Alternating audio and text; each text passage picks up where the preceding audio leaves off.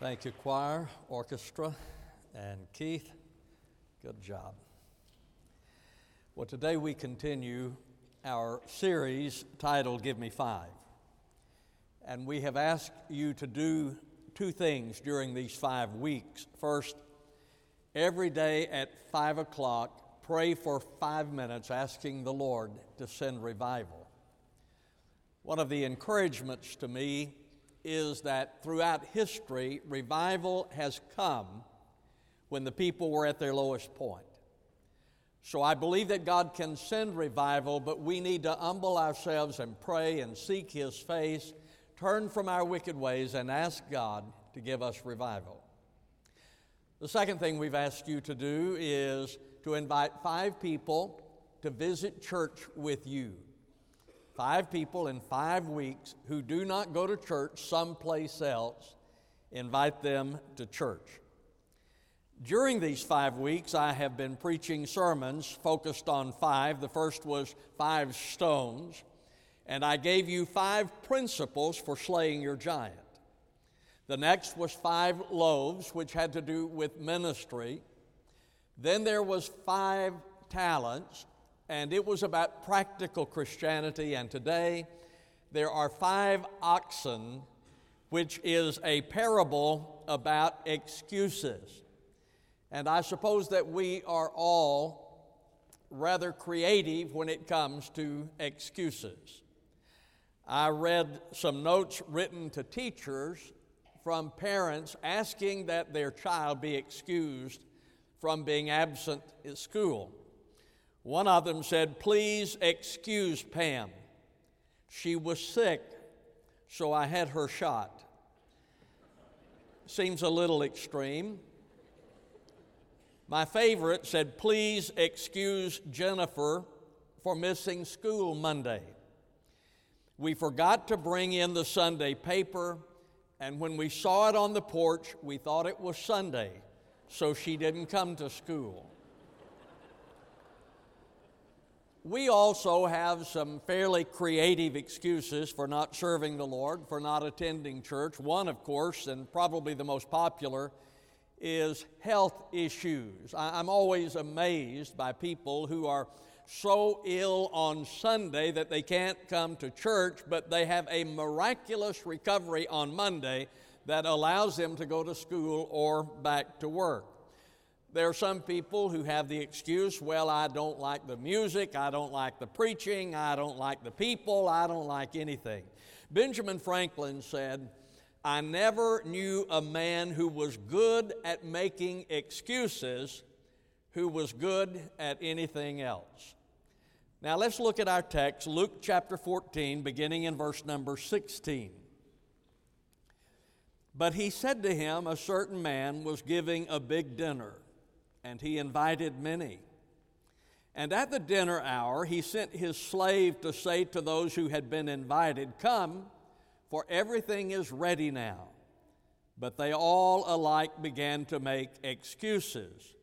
The first one said to him, 'I have bought a piece of land, and I need to go out and look at it. Please consider me excused.' And another one said, 'I have bought 5 yoke of oxen, and I am going to try them out.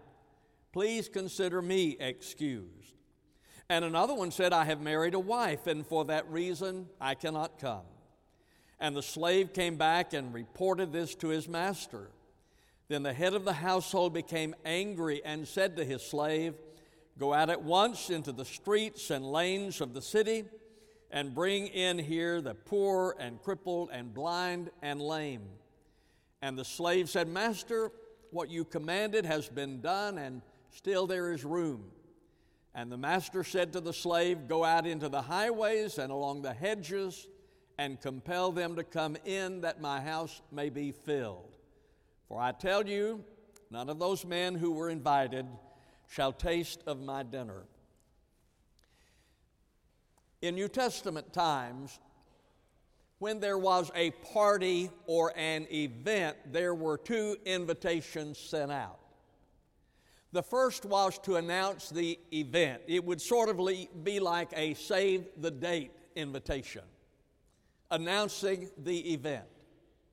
The second invitation went out when it was time to come, and that's what we see here.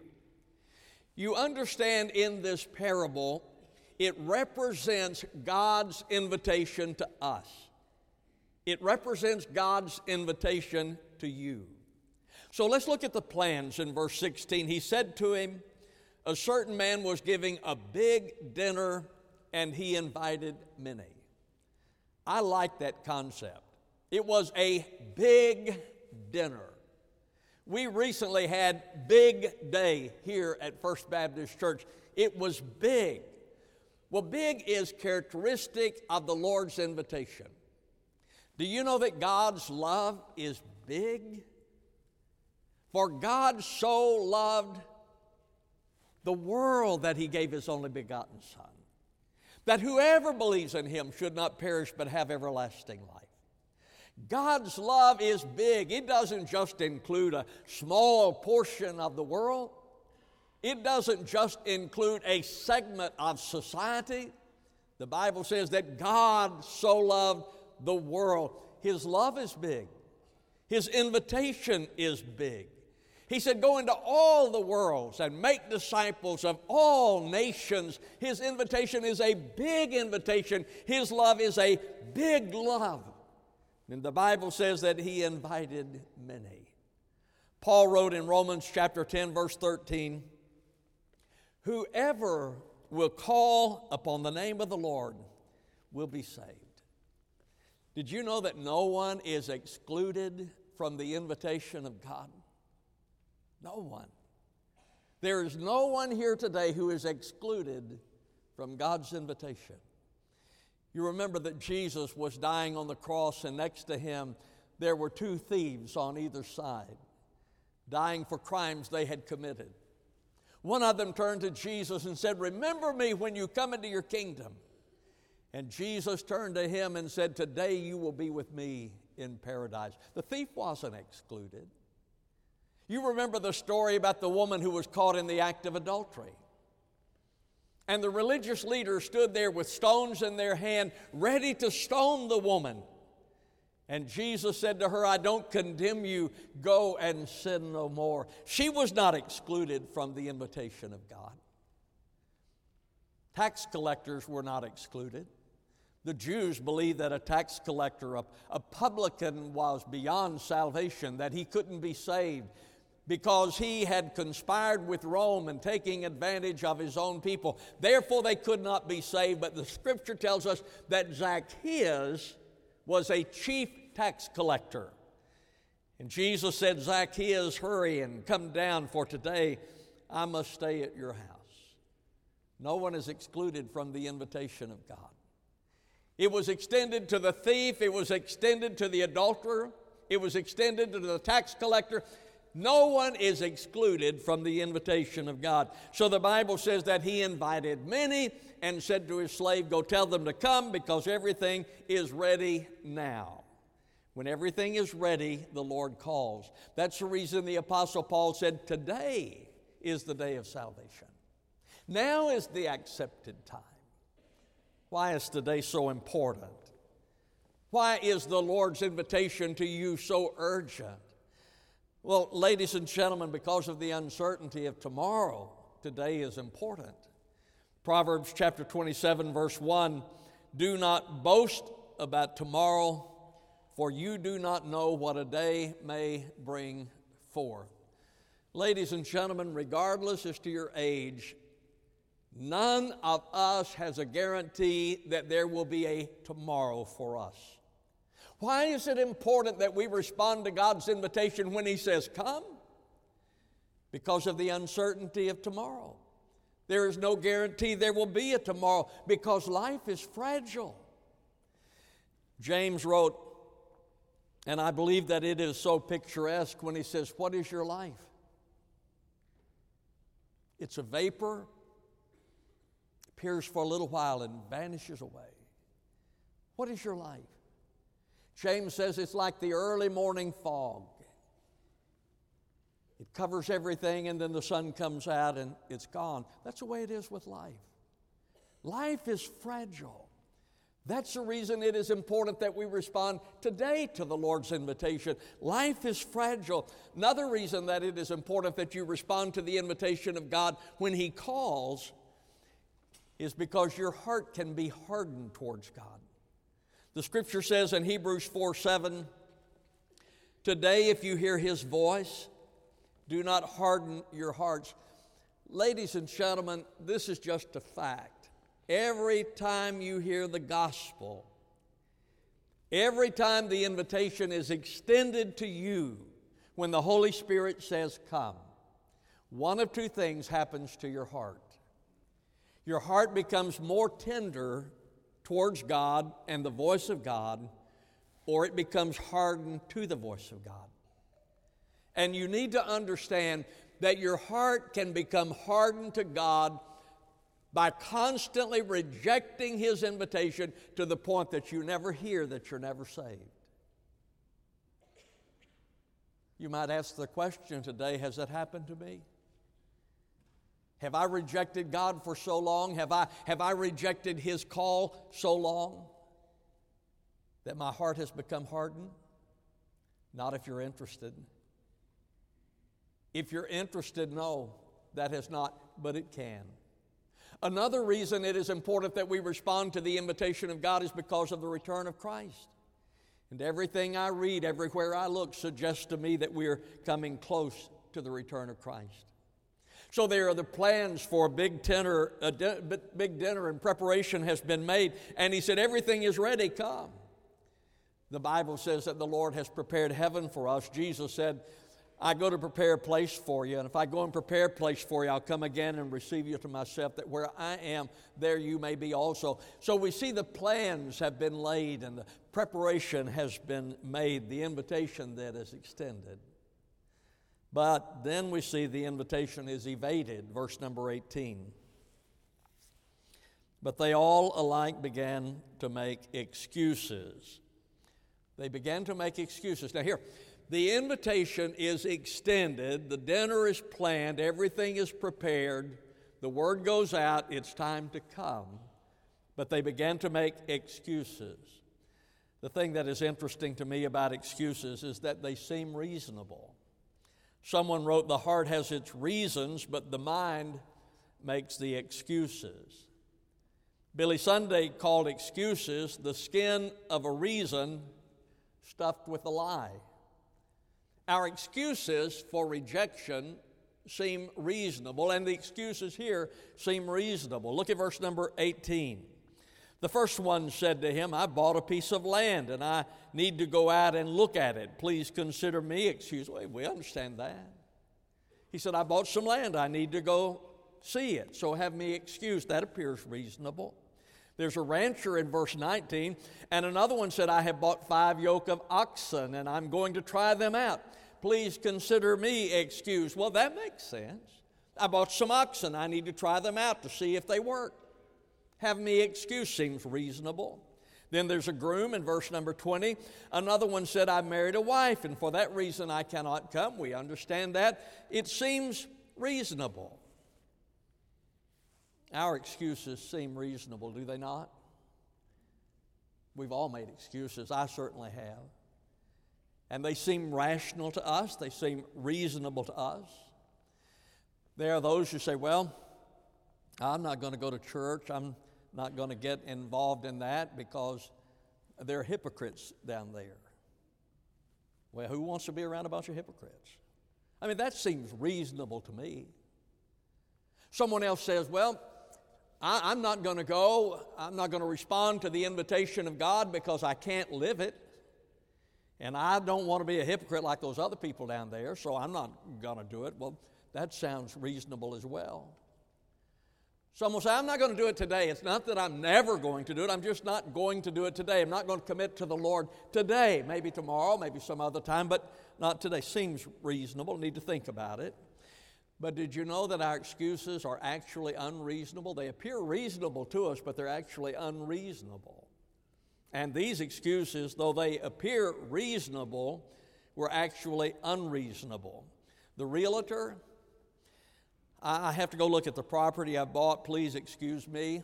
who buys property before they've looked at it? If you do, I want to sell you something. I bought some property and now I need to go look at it. What about the rancher? He said, well, I bought 2 oxen. I need to go and look at them, need to check them out.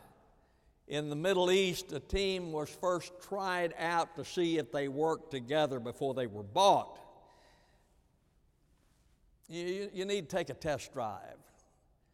He says, have me excused. I bought some oxen. I haven't tried them out. That's not reasonable. That's not the way that it worked. The groom, that was a great opportunity for him to miss one of those early marriage meals. So he could have gone.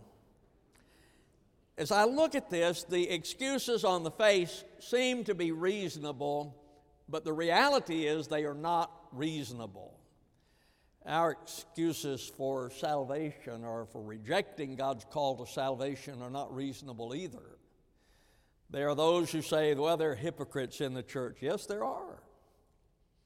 But should that cause you to reject God's invitation of grace? There are some quack doctors out there. Does that keep you from finding a good one? Probably not. You just avoid that one. Hypocrites buy groceries. Does that keep you from going to the grocery store? Doesn't look like it.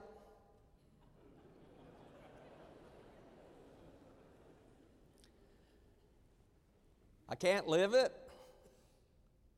Well, I'm a poor golfer, but that doesn't keep me from playing golf.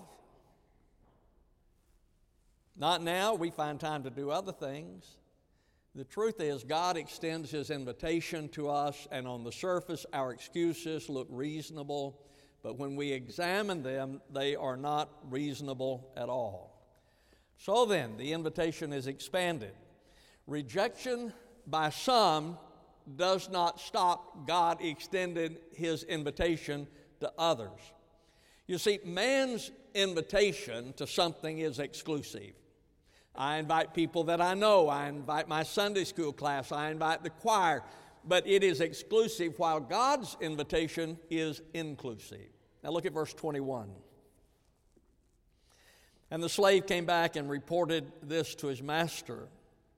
Then the head of the household became angry and said to his slave, go out at once into the streets and lanes of the city and bring in here the poor and crippled and blind and the lame. Albert Barnes wrote, the places where the poor would be found. Those first invited were the rich who dwelt at ease in their own houses. Here's what I want you to see. The invitation at first went to those who had their own houses. When they rejected, God simply turned to others and said, go invite them. Now, the reason I guess that is significant to me in my thinking is that God has extended His invitation repeatedly to us. And we all know the story because we've read about the decline of Christianity in America, right? I read recently that 20% of Americans are opposed to organized religion, to the church. We've read about that Christianity is on the decline in our country. But what I want you to understand is that God might have just turned somewhere else. Have you read about the growth of Christianity in some other countries? The growth of Christianity in Africa. Did you know that there are countries in Africa where the spiritual birth rate exceeds the biological birth rate? There are places in South America where the gospel is spreading and people are being saved. Folks, I want you to understand, when we reject the invitation of God, it doesn't mean that it ends. It means that God turns elsewhere. I have read the stories about thousands of Muslims in the Middle East coming to know Jesus Christ as Savior as a result of visions as the Spirit of God is moving in some of their lives. When we reject the invitation of God, it does not stop. God simply moves to to someone else. In verse number 23, and the master said to the slave, go out into the highways and along the hedges and compel them to come in. The hedges was the place or the homes for the beggars. They lived there in the hedges. Barnes says these were the men of the lowest class and of great poverty. So what did the Lord say? Well, they rejected his invitation. Did he stop? No. He said, go out into the highways and the hedges and compel them to come in. Go to the poor, go to others, but extend my invitation that people might be saved. Why? Did you notice in verse number 23, he says that my house may be filled. That my house may be filled.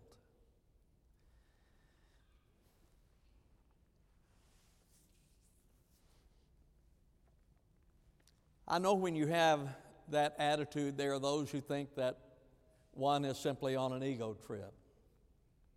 Maybe in some cases it is, I don't know. But if I taught a Sunday school class, I would want it to be filled every Sunday. The choir, Steve, we tease about it, but he frets, whines, does all those things. If the choir loft is not filled every Sunday, that's the reason it's filled, because he wants to see it filled. The church, it really is and has been my heart's desire to see this place filled every Sunday. And I believe that God wants heaven to be filled. Every place there. He's built a beautiful and a big place, and I think he wants it to be filled. We have to be persuasive. He said, go into the highways and along the hedges and compel them to come in, that my house may be filled. The word compel means to convince or to persuade.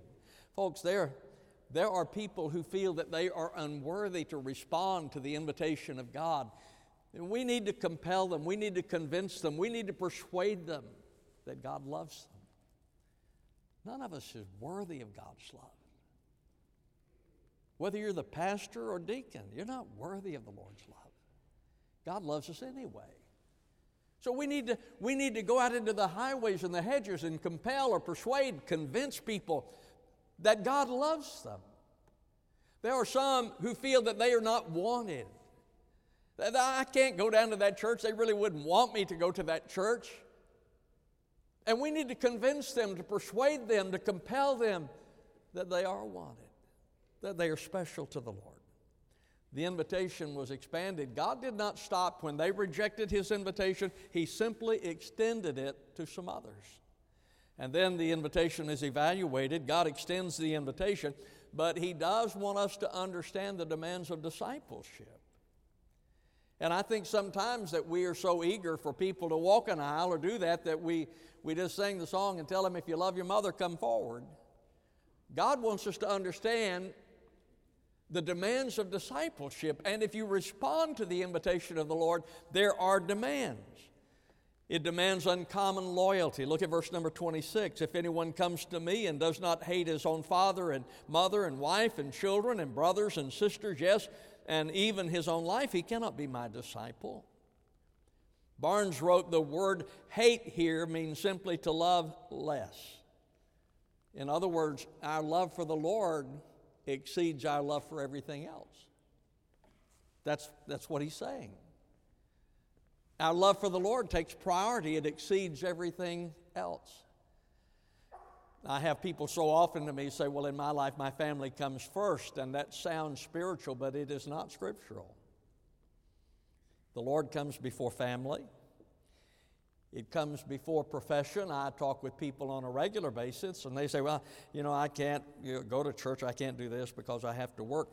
Paul saw his profession as being garbage when it was compared to his relationship to Jesus Christ. It means our love for the Lord comes above our possessions. I was talking with John Basagno, who pastored First Baptist Church in Houston. We were out once, and it was night, and I was talking. I said, John, God has blessed you. He's given you so much. What would you do if he took it all away? You lost everything. He just looked at me and grinned. He said, I just keep on serving Jesus. And knowing John, that's exactly what he would do. But that's what he's talking about here. That he is priority in our life. That if we become his disciple, if we respond to his invitation, then he becomes priority and we love him more than anything else. Demands unconditional commitment in verse number 27. Whoever does not carry his own cross and come after me cannot be my disciple. Now, we know that the cross symbolizes death, but it also symbolizes life. So, we die to ourselves, we die to this world, but we come alive to God, and we come alive to the things of God. Discipleship demands unimpaired vision. Verse number 28. For which one of you, when he wants to build a tower, does not first sit down and calculate the cost to see if he has enough to complete it? Otherwise, when he's laid a foundation and is not able to finish, all who observe it begin to ridicule him. Many of you have read The 7 Habits of Highly Effective People. If so, you recall perhaps that habit number 2 says, begin with the end in mind. Our vision needs to begin with the end in mind. Abraham was called on to leave his family, to leave his home, and he did so because he had a vision of the promised land. Moses refused the kingdom of Pharaoh because he had a vision of the kingdom of God. It also demands uncompromising faith, verse 31. Or what king, when he sets out to meet another king in battle, will not first sit down and take counsel whether he is strong enough with 10,000 men to encounter the one coming against him with 20,000? Or else, while the other is still far away, he sends a delegation and asks terms of peace. I just want you to know the invitation is extended because of God's great love for you. But there are demands of discipleship. There are expectations of discipleship. George Brett was asked what he wanted his last at-bats to be. He said, I want to hit a routine grounder to second and run all out to first base and be thrown out by half a step. I want to leave an example to the young guys that that's how you play the game all out. I think that's true with Christianity. It's not easy. Sometimes people try to enlist someone to serve by saying, well, anyone can do it. My response when I'm told that is, I let them. If anyone can do it, let them. What can I do? That's what I want to do. What can I do? You see, there are demands to discipleship. Now, excuses can keep you out of heaven. People have the excuse, well, times have changed. It's true, but God hasn't. He is the same yesterday, today, and forever. People say beliefs have changed. We don't believe the same old thing. That's true, but the Bible still says you must be born again. People say just be sincere. You can be sincere and wrong. People say not today. There may be no tomorrow. People said, I'm too bad to ever be forgiven. But the Bible says that while we were yet in our sins, Christ died for us. So how do we come to the Lord? Just as I am without one plea, but that thy blood was shed for me, and that thou bidst me come to thee, O Lamb of God, I come, just like I am. My friend, on behalf of the Lord, I extend an invitation to you. If you've never trusted Christ, that you would do so today. Now, what will you do? Because that's your decision. Our Father in God, we come to this invitation, lifting it up to you and asking for the anointing of the Holy Spirit, praying for those who have never trusted Christ that they would today. And Lord, for those who should become part of our family here at First Baptist, make them feel welcome and wanted. I ask in Jesus' name, amen. Stand with me, please, as we stand. The choir sings as they sing. Would you come? to trust the Lord, to join the church, I greet you as you do.